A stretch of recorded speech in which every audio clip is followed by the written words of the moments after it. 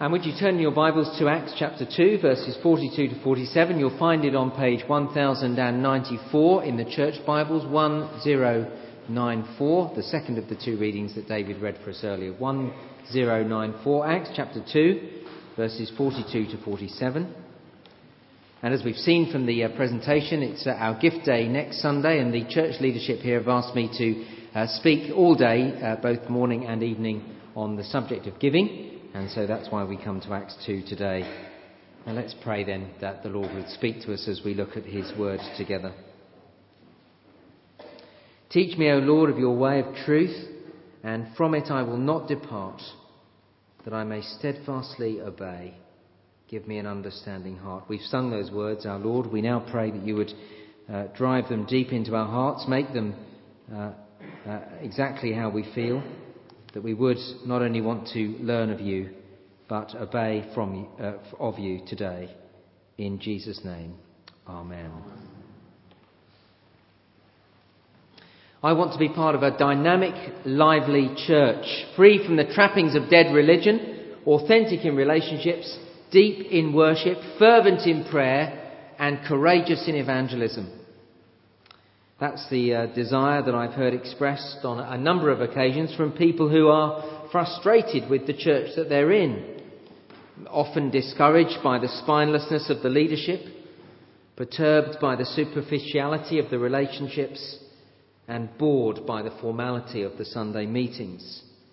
It's a frustration that is sometimes expressed in this sort of language. I want to return to the New Testament church in Acts. I wonder if you've ever said that yourself. Now let's not knock that longing to go deeper and wider and higher and longer into the love of Christ. May God save us from ever being happy to settle for mediocrity or worse. But at the same time, let's not idealise or romanticise what it was like to be part of the early church. The early church was marred by rivalries and hypocrisy and heresies. Read through the Acts of the Apostles and you'll see Paul and Barnabas having such a sharp disagreement that they wouldn't go on mission together. You'll see Ananias and Sapphira living a life of extreme hypocrisy. You'll hear Paul warning of the church of the threat of heresy from within. Frustrated as we may be with things as they are, let's not imagine that the early church was a perfect place either. And let's not imagine that it was an easy place to be. When people tell me that they want to return to the early church, they're never asking for a dose of the extreme persecution those first Christians suffered. See, in Acts we see Christians hunted down like wild animals and exterminated like vermin. Take the Apostle Paul. Before he was converted, he was one of those who made it his mission to murder Christians. After he was converted, the hunter became the hunted. He was beaten and shipwrecked and imprisoned and put on trial. And life was far from pleasant for Paul. And it wasn't a walk in the park for anyone who followed Christ. In the early church, persecution comes with the territory. Let's not then be under the illusion that a return to the early church would solve all our problems. Quite the opposite. It would give us a whole load more. But having said that, it is an understandable and worthy desire to want to be more like the early church. It is right to long to return to the high standards and wholehearted commitment of those first Christians. And today, as we look at Acts chapter 2, verses 42 to 47, Luke gives us a wonderfully concise summary of the marks of the early church. Acts chapter 2, of course, is Pentecost, the sending of the Spirit upon all people from all nations. Peter has just preached the gospel, and we read verse 41, those who accepted his message were baptized, and about 3,000 were added to their number that day. What an evangelistic sermon that was. As he preached about Jesus Christ, 3,000 turned to Christ. And Luke then tells us the result of people captivated by the good news of Jesus and full of the Holy Spirit. Do you see it there, verse 42? They devoted themselves to the apostles' teaching and to the fellowship, to the breaking of bread and to prayer. 4 things then, as we look through, 4 things that the early church was devoted to. And I love that word devoted. 1, A living church will be devoted to the apostles' teaching. I was speaking to someone only last week, and they were telling me how when they became a Christian, they had an insatiable appetite for the Bible. They couldn't read the Bible often enough. They couldn't learn enough. They read books, they went to Bible studies, they listened attentively to sermons. They simply couldn't get enough. As they were speaking, I was recalling my own conversion to Christ. When I first became a Christian, I was introduced to a Bible study which met on a Friday evening. It was imaginatively called the Friday Group. As I went to bed on Friday evenings, I was so excited about all that I'd learned, I could hardly sleep. Through the week, I could hardly wait for the Friday evening Friday Group to come around again. It was the highlight of my week. I was desperate to learn more. Do you remember that? Being devoted to the apostles' teaching, verse 42. For us, it means being devoted to the Bible. For here is where we have the teaching of the apostles. On a Sunday, at home group, on our own in our quiet times, devoted to the Bible. It's such a strong word, isn't it? Devoted. To be devoted means so much more than having a hurried 10 minutes at the beginning of the day in our daily Bible notes. It means poring over the Bible, studying it, thinking about it, giving it the best part of the day, not the fag end of the day. And please note again where this comes.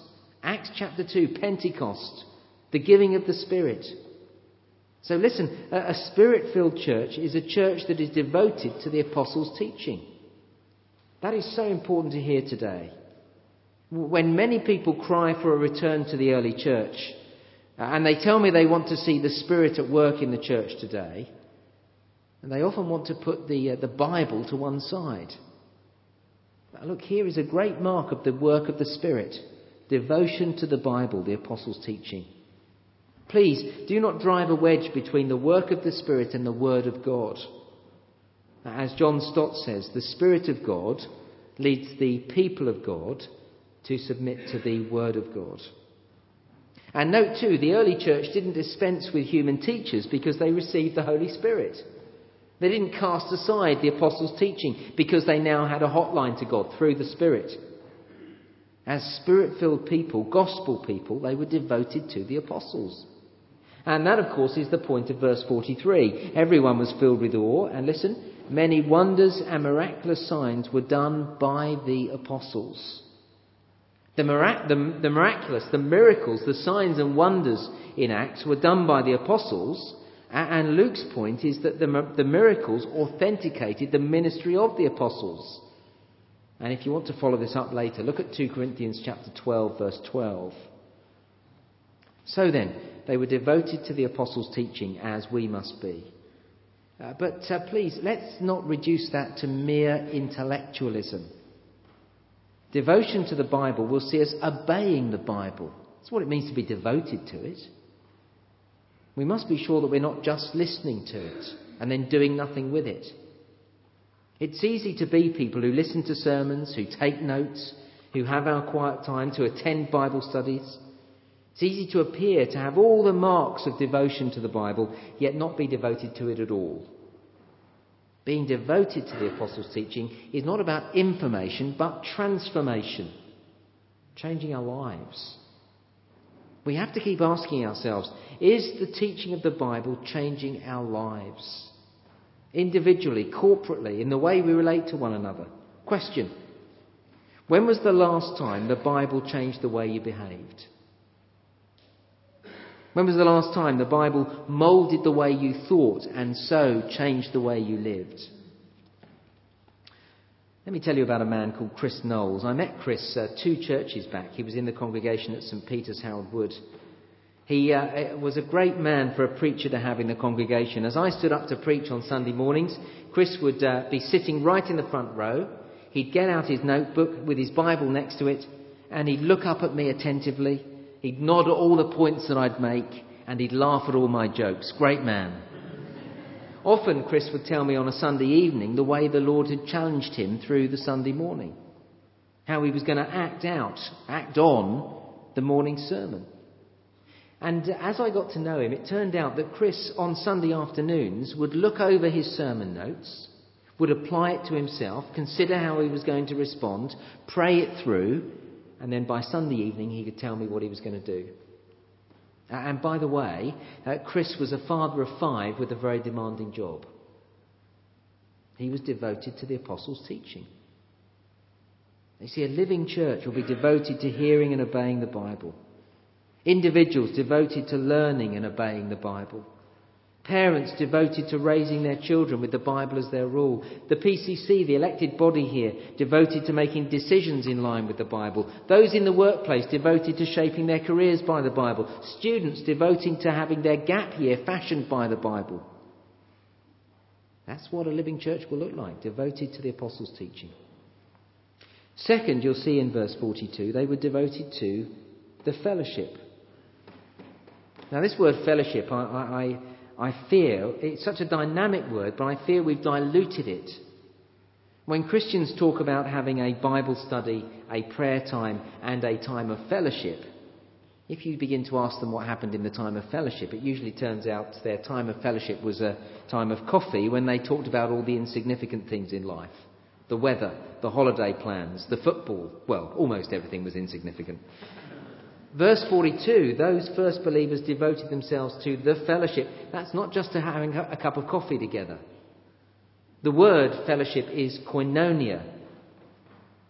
And we have fellowship because of what we believe. Turn with me, keep your finger in Acts 2, just one cross-reference this morning. Turn with me to 1 John, right towards the back of the Bible, page 1225, and we'll see where we'll get fellowship from. Page 1225, 1 John chapter 1, verses 1 to 3.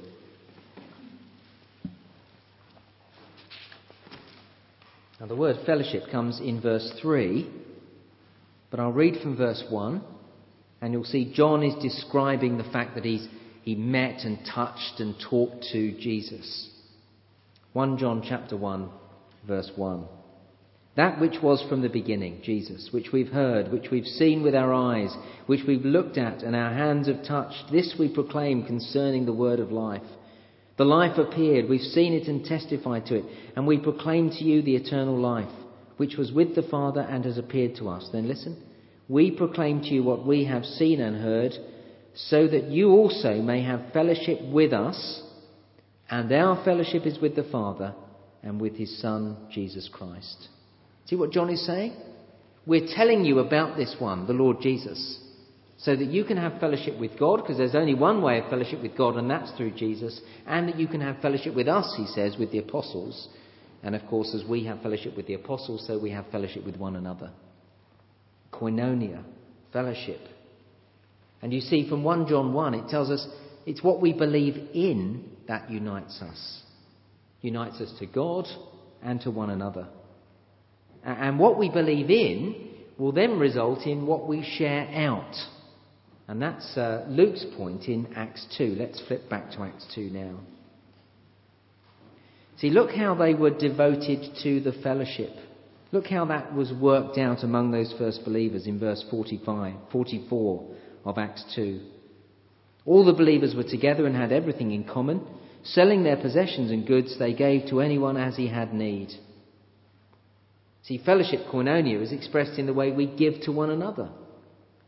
Paul uses this same word, koinonia, for the collection that he was organising among the Greek churches in 2 Corinthians chapter 8. And that's a passage that I'm going to be speaking on this evening. Koinonia, fellowship, is so much more than having a cup of tea together. It's about having everything in common, verse 44. It's about being sure that there are no needy people among us, verse 45. Do you see, in studying this week, I've seen that fellowship has far more to do with giving than I'd ever realised before. And that does make sense, really, doesn't it? If we're really united to each other, then we will be making sure that we look after each other in every way. Look, I think of my brother David, my blood brother David. I would do anything for him, not because I'm a magnificent brother, but just because he's my brother. Because he's my brother, if he turned up and said, look, I need a bed, I've no longer got my home, well, of course I'd give him my bed. Of course he can have a bed for the night, or for longer, or for as long as he needed. If he and his wife Sophia turned up and they said, look, we've got no money, we're destitute, Well, we'd empty our bank account for them, wouldn't we? Of course we would. Not because I'm a great brother, but that's just because that's what brothers do. And that's how the early Christians saw it, with their brothers and sisters in Christ. Of course, in our highly materialistic and individualistic society, these are hugely challenging and disturbing verses, aren't they? Verse 45, selling their possessions and good they gave to anyone, as he had need. I've been so challenged by this week. Look, I've got to tell you, I'm still trying to work this out. I am so rich, and yet I'm so poor at giving away. I have so much, and yet I want more. Let's return to be more like the early church, shall we? Verse 44, all the believers were together and had everything in common, selling their possessions and goods they gave anyone who had need. Now, let's get on to eBay and sell the things we don't need so that we can give to those who do. That would be a good way of working out verse 45, wouldn't it? I said that at the first service and asked somebody if anyone in the congregation would help me to understand how to use eBay, because I've never used it in my life. And somebody has already said they will. So Caroline and I are going to have a lesson in eBay over the week, and then we'll start selling stuff so that we can give more to others. It's a good thing to do, isn't it? How much stuff have we got stacked away that can be sent, that can be sold so that we can give? Must be tons. And be sure, whatever it looks like around these parts, there are plenty who are in need. We may think that we'll struggle to find them in Fulwood. Well, there'll be people in need in Fulwood. There are people here who are needy financially. There are tons of people who are needy emotionally. And as you and I well know, there are thousands in Fulwood who are needy for the gospel. See, we can't avoid the challenge to give to those who do need. As we've already considered in this service, next week's gift day gives us an opportunity to respond to the needy. There's more to do in Fulwood. There's tons to be done in Sheffield. Let's be a giveaway church. The PCC have recently been thinking about this very thing. Giving away money and people and resources. Church planting into the needy areas of this great city. There's been no decisions made on it, but we're thinking in those terms. And the exciting fact is that if we give enough money at next week's gift day, then we can start new work in other parts of Sheffield that are needy for the gospel. Look, we certainly don't want to be a church that grows fatter and bigger and obese, just sort of sucking into Fulwood. There's nothing glorifying to God about that. We must be a church that gives and looks outward all the time. A mark of the living church will be, verse 45, to sell our possessions and goods and give to those in need. Question. Does verse 45 tell us that we must sell all our possessions? Well, let's be sure Jesus and the apostles did not forbid believers to have private property. Just look down to the second half of verse 46. They broke bread in their homes.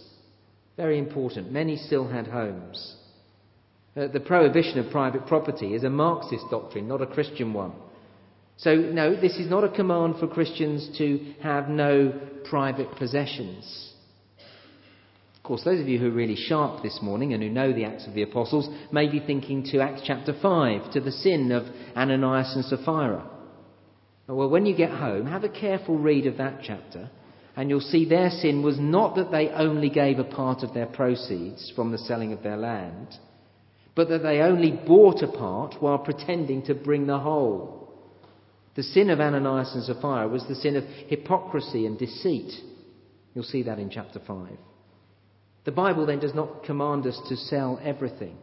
And if you want to get technical, the tense of the verbs in verse 45 are imperfect, indicating that the selling and giving were occasional events in the response to particular needs. So verses 45 and 44 do not command us to sell everything we have. Huge sighs of relief from all over the congregation. But as we sigh relief, let's not avoid the challenge of these verses. The early Christians loved one another practically, financially. And honestly, we could do so much more of this just by simplifying our lifestyle. By not buying the latest gadgets or the designer labels or having the most expensive holidays or whatever it is. Just at that level, we'd have so much more disposable income, wouldn't we? A living church will be devoted to the apostles' teaching. A living church will be devoted to the fellowship. Thirdly, a living church will be devoted to the cross of Christ. Do you see it there in verse 42? They were devoted to the breaking of bread. Literally, it is the breaking of the bread. Celebrating the Lord's Supper. Remembering the death of Jesus Christ. Devoted to the cross. Now again, let's be clear. The breaking of the bread here was more than eating together. That becomes clear in verse 46. Do you see it there? They broke bread together in their homes and ate together. And breaking bread and eating together were two different things. Although I dare say they often did those two things together.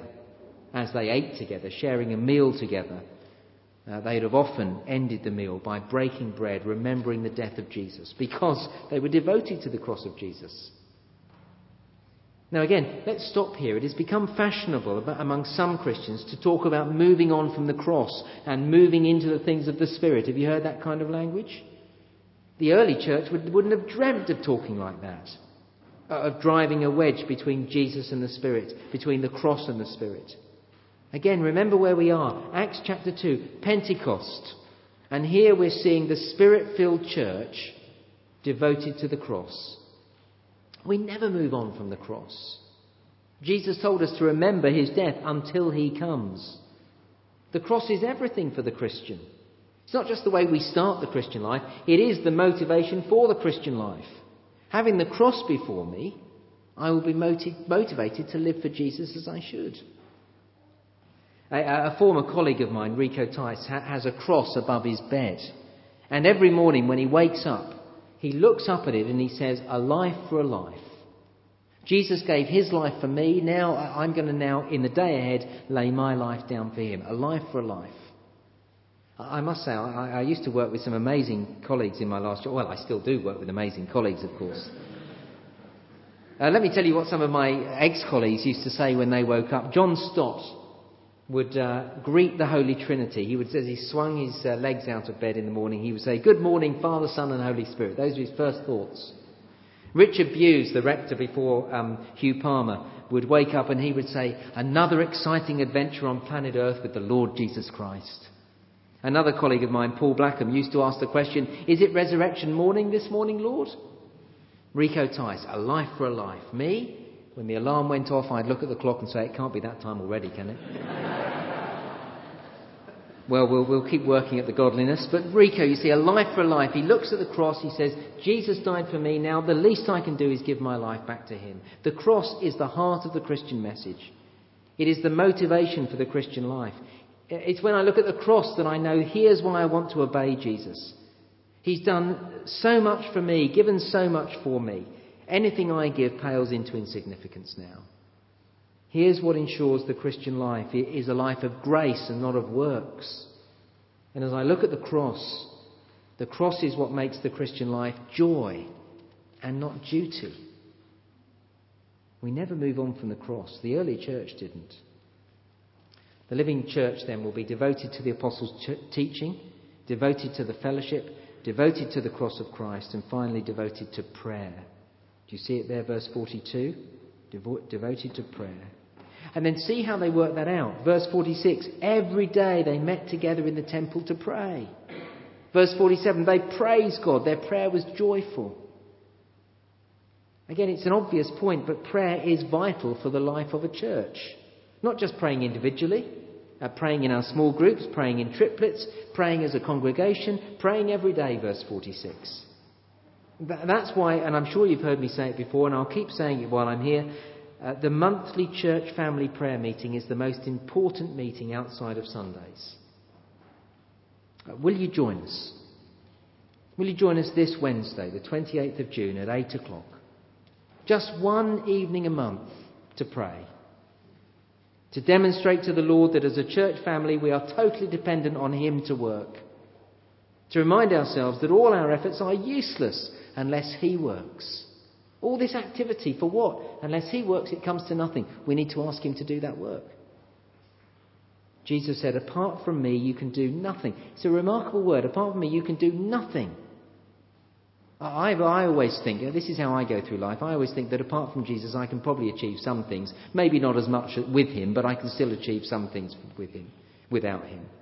No, says Jesus, apart from me you can do nothing.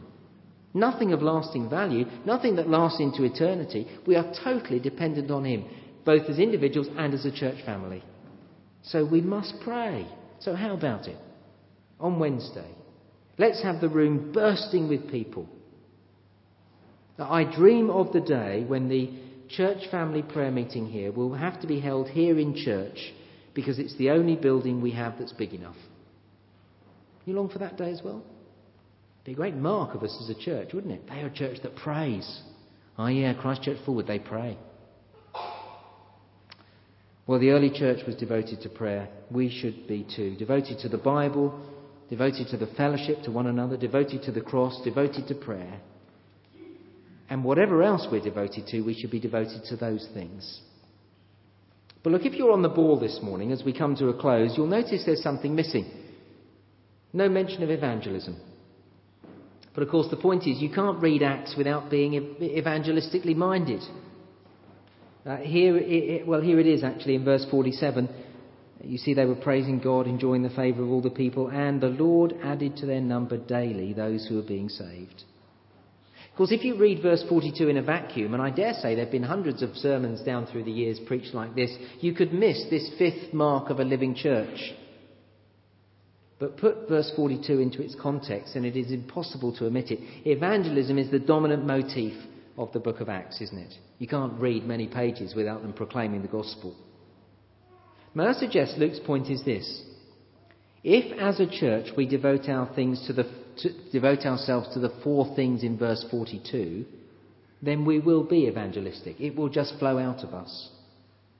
You see, if I'm devoted to the teaching of the apostles, then I will have to be evangelistic because the scriptures are dripping with commands to proclaim the gospel. Jesus told us to go and make disciples of all nations. I can't read the Bible for long without wanting to proclaim it to others. And being devoted to one another has a remarkably evangelistic edge, doesn't it? Jesus said in our first reading, love one another, and by this all men will know that you're my disciples. You see, as we love one another practically, others will be drawn to Jesus. If we were to give to each other as we've been talking about giving, people would look on and say, there's something spectacular about Christ Church Forward. Why do they love each other like that? It'd be very attractive. People want to know why. It will be evangelistic. And then, of course, being devoted to the cross, well, we have to be evangelistic. The cross tells me every time I look at it to get out and tell the lost of the message of love and forgiveness and salvation that is in Christ. He wouldn't have died if there was any other way to get to Christ, to get to the Lord, would he? And then if I'm devoted to prayer, well, of course I'll be evangelistic. Do you remember Jesus taught his disciples to pray like this? Our Father in heaven, hallowed be your name, your kingdom come. The name of the Father is honoured and his kingdom extended when we tell others the gospel and they are converted. In verse 47, the Lord added to their number daily because they were devoted to the Bible, devoted to the fellowship, devoted to the breaking of bread and devoted to prayer. Well, we've had a little glimpse of what it means to return to the early church this morning. The more we do this, the more spectacular we will be in Forward. And the more we'll grow. And the more we'll be a dynamic, lively church, free from the trappings of dead religion, authentic in relationships, deep in worship, fervent in prayer and courageous in evangelism. And as we head towards our gift day next Sunday, may the Lord make us all that we should be to his praise and glory. Let's pray together.